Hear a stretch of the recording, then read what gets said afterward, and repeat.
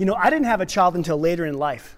And at one point, my wife, Amy, and I, we didn't think that we would ever have children. But all that changed when I found myself dressed in hospital scrubs with the tiniest hand I'd ever seen wrapped around my finger. At that moment, something deep within me that I didn't know was there awakened, a love I never knew existed. And at that moment, a new identity was actually born inside of me. You see, there in Valley View Hospital, where I had previously become a son, I became a dad. That identity I had never known the weight of until that very moment. And at that very moment, because of the power of love, I would never, ever be the same. Love for my son, it changed me. Being a dad changed me. There in that room, I had yet to fully grasp what being a dad even meant. I had no idea the laughs and the tears and the joys and the fears that this tiny little human would cause me. He was a miraculous gift to my heart. And although my mind couldn't wrap itself around the whole thing, deep inside of me, my spirit awakened to a whole new reality. One that I would never live apart from beyond that day. One that I carry with me all the time. This love, beyond my comprehension, it consumed me in a way I wasn't prepared for. You see, this is the difference, what I'm talking about. This is the difference between head knowledge and deep experiential knowledge. You don't reason yourself into the identity of being a dad. In fact, the love I have for my son isn't something that I even intellectually arrived at all. The amount of sacrifice I would give for him isn't something that makes logical sense. Instead, being a dad is something that I only knew through close and personal experience. And that experiential knowledge goes far, far deeper than my logic or even my emotions. Today we're discussing this very thing, the difference between grasping something with your head or even your heart and knowing something deep in your spirit. You see, your head's where you think. Your heart or your soul, that's where you feel. That's the seat of your personality or your life. But your spirit, well, that's the truest and eternal part of you where God's Holy Spirit lives if you've come to receive Jesus. Head knowledge, that's simply information. Heart knowledge, that flows into inspiration. But spirit knowledge, that's the language of true transformation. Holding my son right there, it fundamentally changed something deep within me that my soul and my heart and my mind had no option but to follow. And this investigation into this deep spirit knowledge is where we pick up in the second half of Ephesians today. We're in Ephesians 3. We've been following Paul as he's writing Ephesians, and we're in the second half in verse 14. Ephesians 3, verse 14. Follow along if you want. He says, "For this reason I kneel before the Father."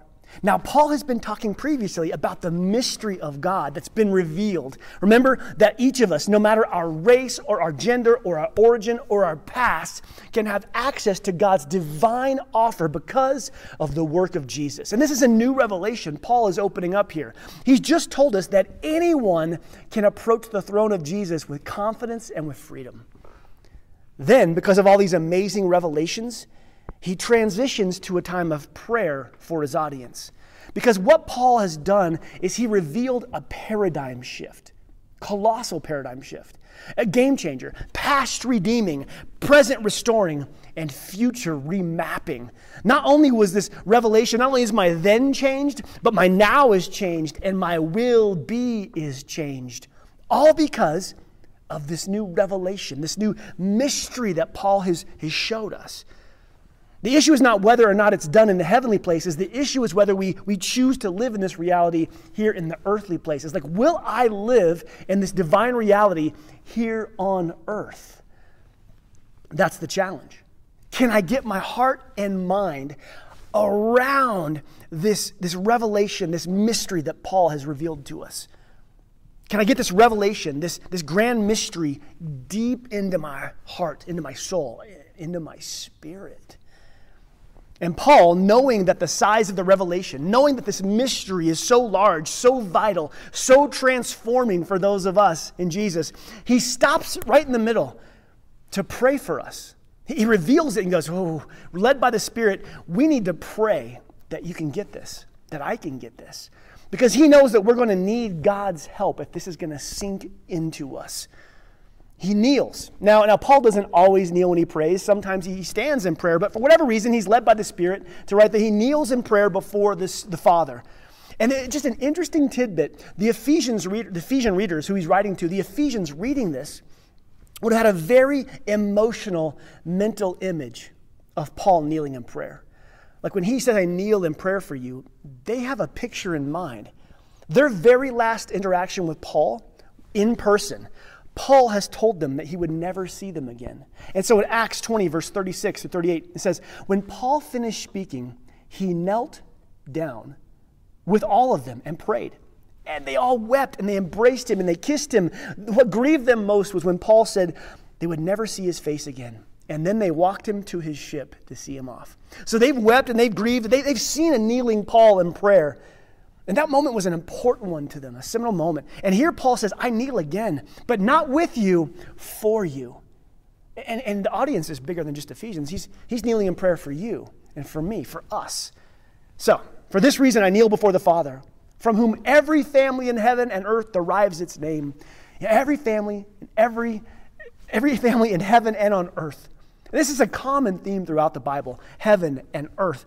From the Old Testament to Revelation, David wrote about all God's going to do in heavens and earth. It's all through the prophet Daniel. Jesus' final words to his disciples said that he has all authority has been given to him on heaven and on earth. The Lord's Prayer, your will be done on earth as it is in heaven and earth. And Revelation says that all the heavens and all the earth will praise God. So Paul is swimming in a reoccurring theme here throughout the Bible, that there's this connection between heaven and earth. And he kneels before God the Father, who is the spiritual father of every family in heaven, every family on earth in Jesus. He's the father of those who are here now. He's the father of those who've come before, and he's the father of those who will come after in Jesus. Paul's praying, and this epic, sweeping prayer that, like a net, gathers all of us through history into one people. All of us who've come to Jesus, and he prays this for all of us, the whole family.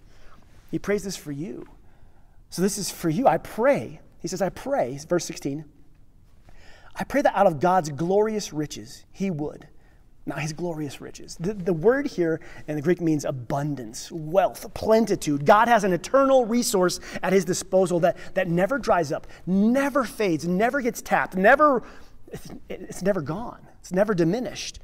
And Paul's first request, his first prayer for us, following this mystery, is that out of God's abundant divine resources, well, we could receive something important. Now, before you read ahead, in this chapter, Paul has just kind of like moved aside the veil of heaven, and he's given us this glimpse of this divine mystery that God has been preparing down through history that's being made known right now.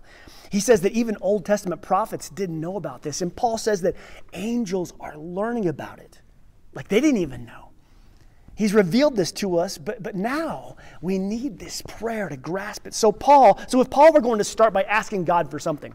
He revealed the mystery, and now he's going to ask God to give us something. What do you think you would ask to give us? Like, what do we need most? In light of this grand mystery, what do we need most? I mean, man, give us peace, right? We need lots of peace. Give us peace that surpasses understanding. Give us hope. Give us wisdom. Give us favor when we face hardship. Give us miracles so we don't suffer. Based on what we've just learned, what do we need in us? Based on this epic revelation of the mystery and calling we've just received, like what would the Spirit lead Paul to pray for us? In typical Paul, he prays for something that he most often prays for. I pray that out of his glorious riches, God may strengthen you with power through his Spirit in your inner being. With this new information, with this new calling, what the Spirit had Paul write down that we need most is that God would strengthen us with power through the Holy Spirit in this inner being. He prays that we would be strengthened. It's the same word used when it referred to Jesus when he was just a boy in Luke 2. It says, Jesus grew and became strong. He filled with wisdom and grace. But it's not talking about Jesus' his muscles here. It's a strength far beyond that. It's a strength far deeper than that. Paul's praying for this deep strengthening. This word power, this dynamis, we get dynamite. It's used over 120 times in the New Testament to refer to the power to heal, the power to perform miracles, the power to overcome, the power to persevere in suffering, the power of boldness in the face of threats. This power, that we would be strengthened by it. And where are we to be strengthened by it? It says in our inner being. Kind of a new term to many of us maybe. Inner being, what would you think that would be? It's not our heart. It's not even your soul. It's not your mind. It's not your reasoning. It's below all those things. It's your spirit, where God first did his work of salvation for those of you in Christ. Paul uses this phrase a couple different times. In 2 Corinthians 4:16, he says this, we don't lose heart. He said, though outwardly we're wasting away, yet in our inner being, we are being renewed. See, our bodies get weak and they get old. Our heart over lifetime collects scars and injuries, and our mind gets slower, but our spirit can be renewed daily. Why would he pray that we are strengthened in our inner being? He says this in verse 17, so that Christ may dwell in your heart through faith. Remember in the Old Testament, the temple that held God's presence was in one place, and you would have to physically go there to be present. But now, those of us in Jesus, we are the temple. Your spirit is the dwelling place for God's holy presence. So you can imagine with me, the stronger and more active God's spirit is within me, like the more authority and permission God's presence has within me to be active, well, that strength would break through just my spirit into my soul, into my heart, into my mind.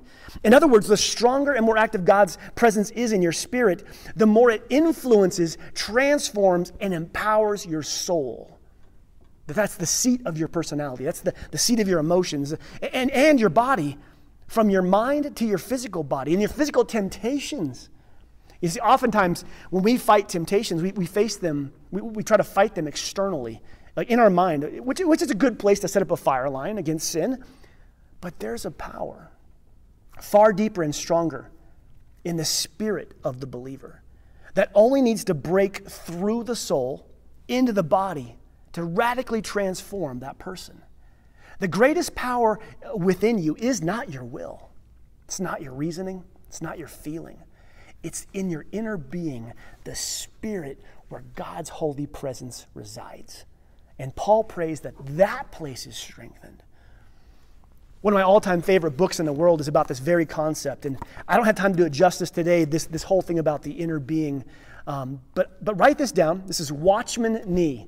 Watchman Nee. It's called The Release of the Spirit, also known as The Breaking of the Outer Man. It's a smaller book, but man, this is one of my all-time favorites. And it's about this very principle of the inner being breaking through and transforming your heart, your mind, and your soul. I would encourage you to get that and read it. This was Paul's first prayer, that you'd be strengthened with power through the Holy Spirit in your inner being, your spirit. His second prayer to the believer is this: and I pray that you, being rooted and established in love. He starts once again at our identity. That a person who's come to saving grace in Jesus is not just loved, but after salvation, you become rooted in love. You're planted in love. The Greek word here for established is the same word used elsewhere in the Bible as foundation. In other words, that your whole life would have a foundation, a firm foundation of love that would hold fast even when relational turmoil comes against it, that your foundation would hold. A foundation that your life is built on, so that you have everything you do, everything you say, everything that comes out of you comes from this solid base of love. And of course, the word love here, it's agape, which we've discussed a lot. Agape is the big divine love, the unconditional love. That we'd be rooted and built on unconditional love. I pray for you, being rooted and established in love, I pray that you may have power. Paul again prays that we could have power. The first prayer was power. Now again, he's praying for power. First, the power of our inner being, and now this other resource of power that we need in light of the mystery, the revelation. I pray that being rooted and established in love, you may have power. Power to grasp how wide, how long, how high, and how deep is the love of Christ. Man, what a verse here in 18. Such a rich verse. Paul prays that since we're rooted in Christ and in God's love, that we could grasp just how vast this love is. Grasp, this word means comprehend, but it goes beyond just comprehending. It means to take hold of, grasp, but then to obtain and to make one's own. Like to grasp, obtain, and own. Paul is praying that out of the love we're rooted in from our salvation, would be empowered to understand, to grasp this love and make it our own. And this is important. You see, he doesn't just want us to appreciate the love God has for us, not just get our minds around it, not just get our hearts around it, but to grasp it, to obtain this, to make it our own. Because once you take something in that's been given to you and you make it your own, it becomes a part of you moving forward. It becomes a part of how you operate. You see, this is taking, yes, Jesus loves me, and instead just having that song, that knowledge that, oh yeah, I know he loves me, and making it part of your spiritual DNA. Like you're rooted in it, and everything from the roots is from that love. Everything growing in you is from that love. So that love God, love people. This is the only way that's possible. The map would look like this. Here's how the order would look. God loved first. God first loved us before we knew him or we loved him. God loved, and then, part of our vision, love God. By the Holy Spirit, we awaken to our love for God and choose Jesus in salvation. Then, love people. Rooted in this new love for God and from God, we are transformed in our spirit, and the love we have, the love we've received, breaks through for other people. And this is why love people is such a challenge for us. It's easy to say, it's so difficult to live and do. Because I just a little litmus test. There might be some politicians. There might be some people in the news. There might be some people that come to mind. There might be someone from your past. There might be people that come to your heart, the emotions that you find completely unlovable. You flinch when you even think of them. They may even disgust you. Thinking of them is hard. Let alone loving them. Yet, the Bible is absolutely crystal clear that we are to extend love to all people, even that person. This is proof that when your mind and heart and in your flesh are struggling to love a person, it must be from a spirit-strengthened, internal, divinely resourced place, far more powerful in your heart and mind, that you love them from. When your inner being is empowered and strengthened and it releases that heavenly love, it flows from your spirit to your soul, to your heart, to your mind, to your actions. That from the truest core of you, that divine love breaks through, releases to the world around us. You see, loving people you cannot stand or whom you don't think deserve it. When it comes from our spirit, when we're strengthened in our inner being, when we grasp it in our inner self, then we can love those people who may not deserve it, who may disgust us. We can love all people. And we look to Jesus for our model of this. There he is. He's on the cross. He's wounded. He's bruised. He's bleeding. He's impaled. He's in excruciating pain. My mind, my heart, my flesh would have been enraged and screaming in hate towards those people who had tortured and are killing me while I'm innocent. But he looked out with love. While impaled on a torture device, he prayed for God to forgive them. You see, his spirit, his inner being was calling the shots. His inner being was breaking through his broken body. This is what we're called to do. Have that place deep within us be our resource. Because we don't have enough in our own heart and our own mind. We know this. So as I pray for you, being rooted and established in love You may have the power to grasp just how wide, how long, how high, how deep is the love of Christ. Paul tries to describe God's indescribable love. He prays that we are empowered to grasp how wide and long and high and deep it is, this vast ocean of love.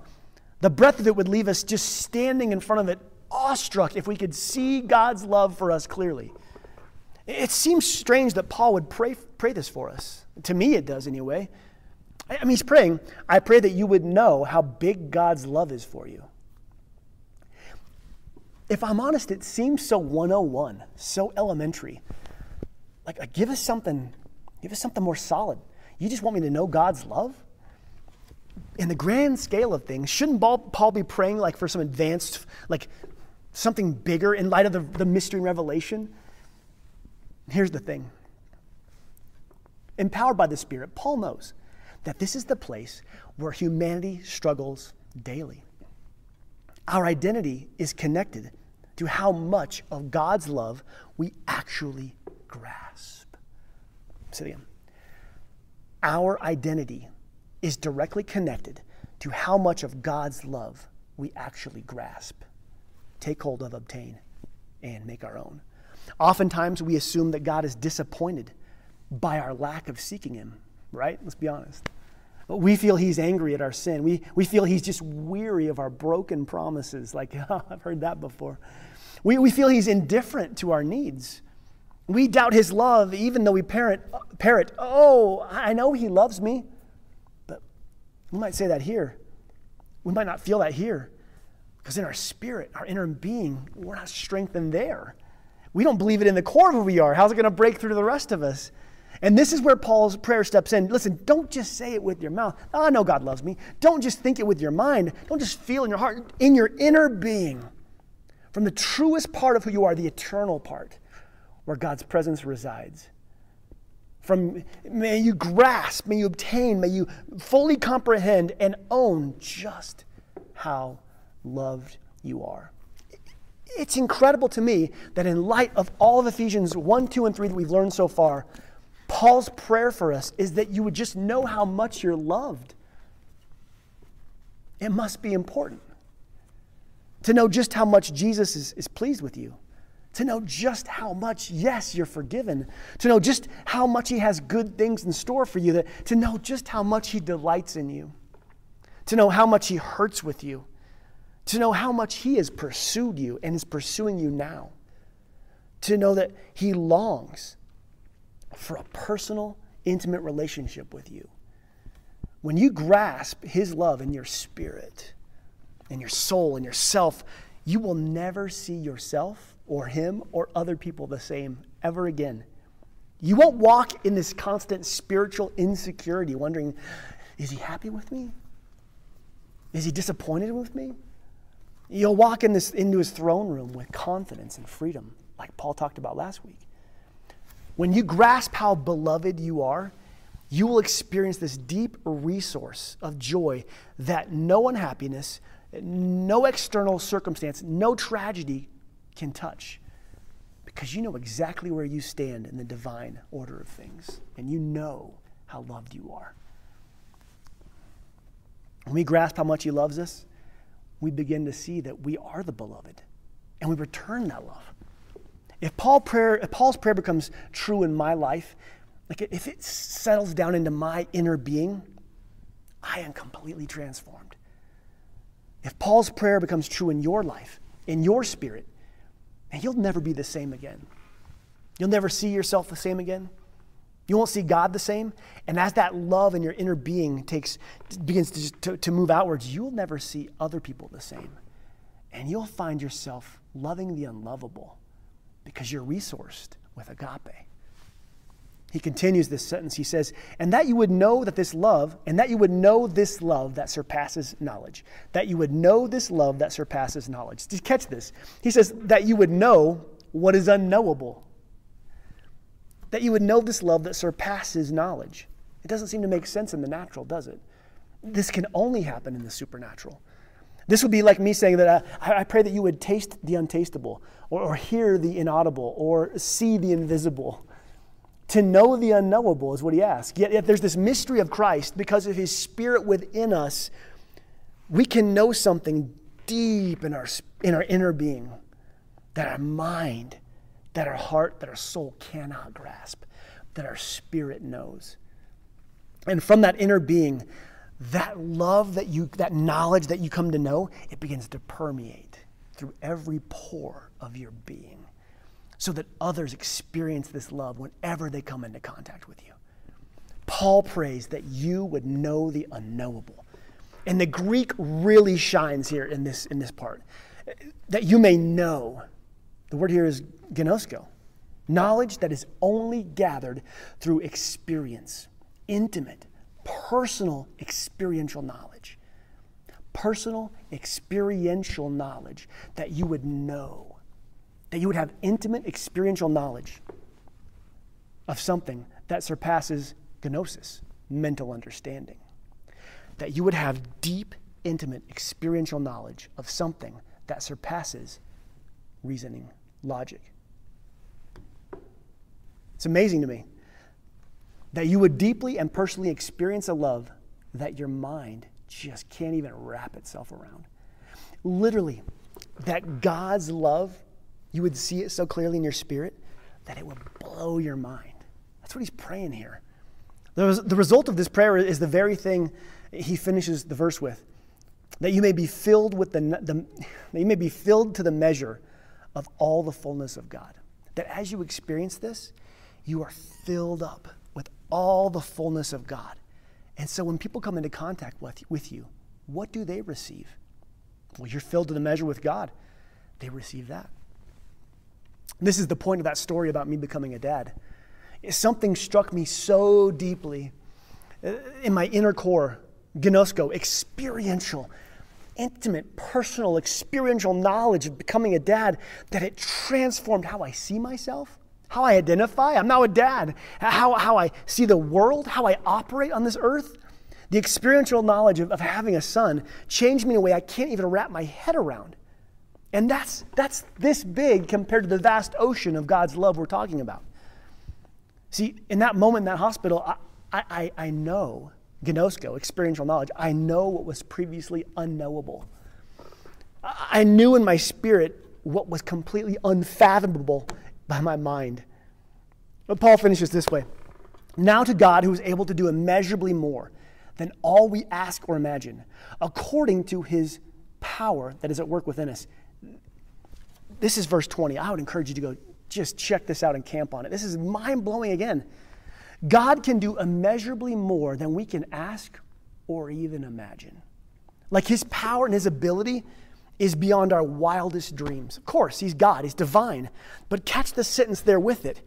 According to his power that's at work within us. His immeasurable power that we can't fathom, that we can't even imagine, is what is at work within us. Another translation puts it like this. Now all glory to God, who is able, through his mighty power at work within us, to accomplish infinitely more than we may ask or even think. Through his power at work within you, God is able to accomplish infinitely more than you could ever ask in prayer, that you could ever even imagine is possible. You, me, us. In other words, the biggest prayer you've ever prayed, it didn't even make a blip on God's ability that he wants to work in and through you.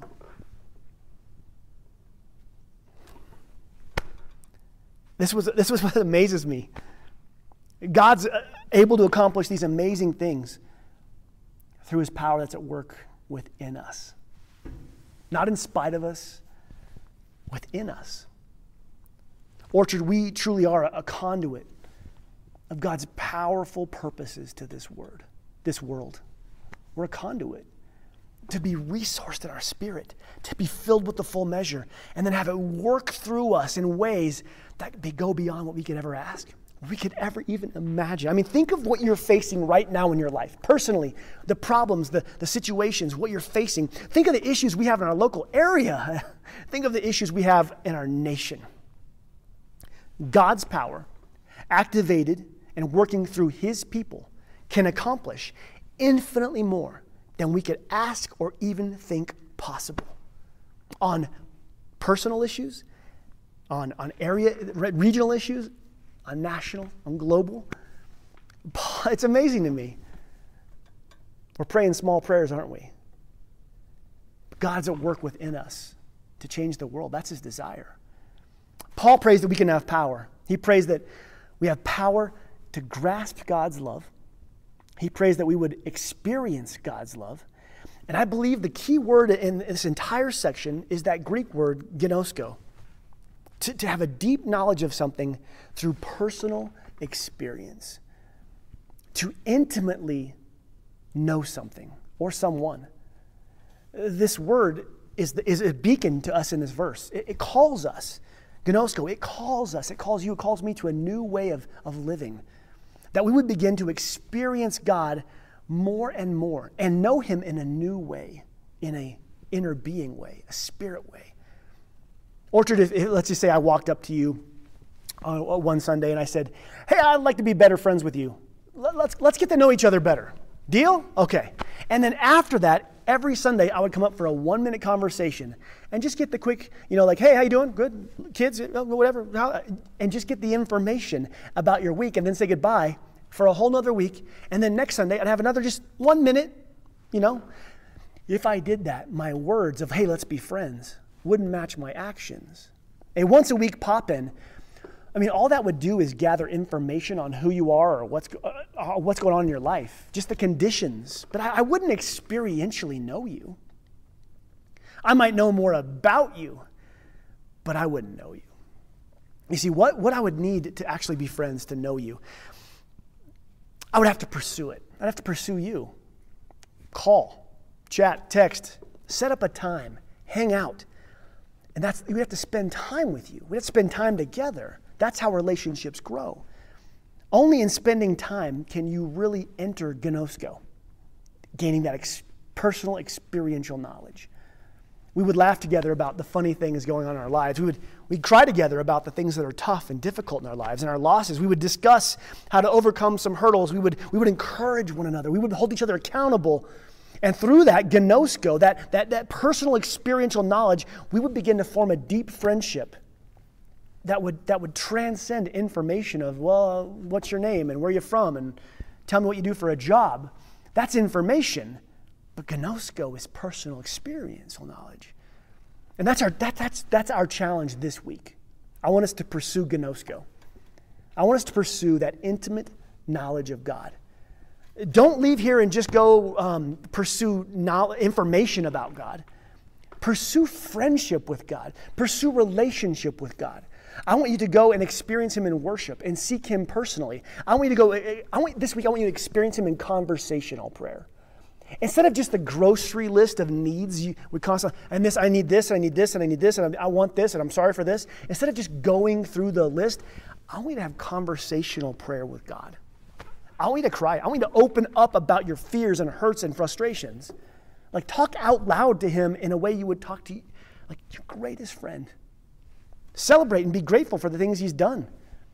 Truly get to know your Heavenly Father. Gnosko, the experiential knowledge. Don't just know about him. Seek to know him. And as you gather this gnosko, you begin to know the unknowable. Because in your inner being, you begin to find that knowledge. So that he may transform you. When that happens, he transforms you. He frees you. He empowers you. He gives you wisdom on things you're facing right now in your life. Where do I go? What's my purpose? What do I do with this person? What do I do in this situation? What do I do in my business? What do I do in pandemic? What do I do? He wants to give you wisdom. Real, actual, walking wisdom on what to do next. He wants to work through you to accomplish things that are impossible on your own. Listen, Christianity has become a religion of gnosis, just information. But following Jesus is a relationship of gnosko, intimate relationship. So this week, pursue friendship with the one who loves you so much that his Spirit wrote an entire book that's a love letter to you. And after Paul revealed the grand mystery, he just prayed, I pray you would know God's love. I pray you could grasp it. I pray that you would experience that knowledge. That's what Paul prays. That's what Paul's led to write by the Spirit of God. And that's what we should pursue this week is gnosko, experiential knowledge in a relationship with God, not more information. So, as Paul prayed, so I pray for you. I pray for you this week. I pray, God Almighty, I pray in Jesus' name for everyone hearing this and seeing this. I pray that God would strengthen you by His Spirit in your inner being. And I pray also that being rooted and established in love, that you may have the power to grasp how wide and how long and how high and how deep is the love of Christ for you, and that you would know this amazing love that surpasses knowledge. Gnosko. You know what? Right now, they're in your living room. No matter who's around you, go ahead and say it. Gnosko. So it's pretty good. Say it, let's try it again. It was pretty good. Gnosko. There you go. See, you're already a Greek scholar. Listen, may this week, may gnosko be your new thermostat for spiritual growth. No more checking boxes. That's not the thermostat. That's not the barometer for how you're doing. It's experiential, personal relationship with God. That's our barometer. That's what we pursue. That's what this following Jesus thing is all about. This week, pursue friendship. Conversationally pray to your Father who loves you so much that when the mystery of God was revealed to mankind, the prayer for you was that you would just know how loved you are. Because it changes everything. Orchard, I love you, and I'm praying for you. This week, as you go forward and seek gnosko, listen, if there's any questions or if you want to check us out, you can find us at theorchardlife.com. If you're new, you can connect with connect@theorchardlife.com. I love you. I'm praying for you. Love God and love people.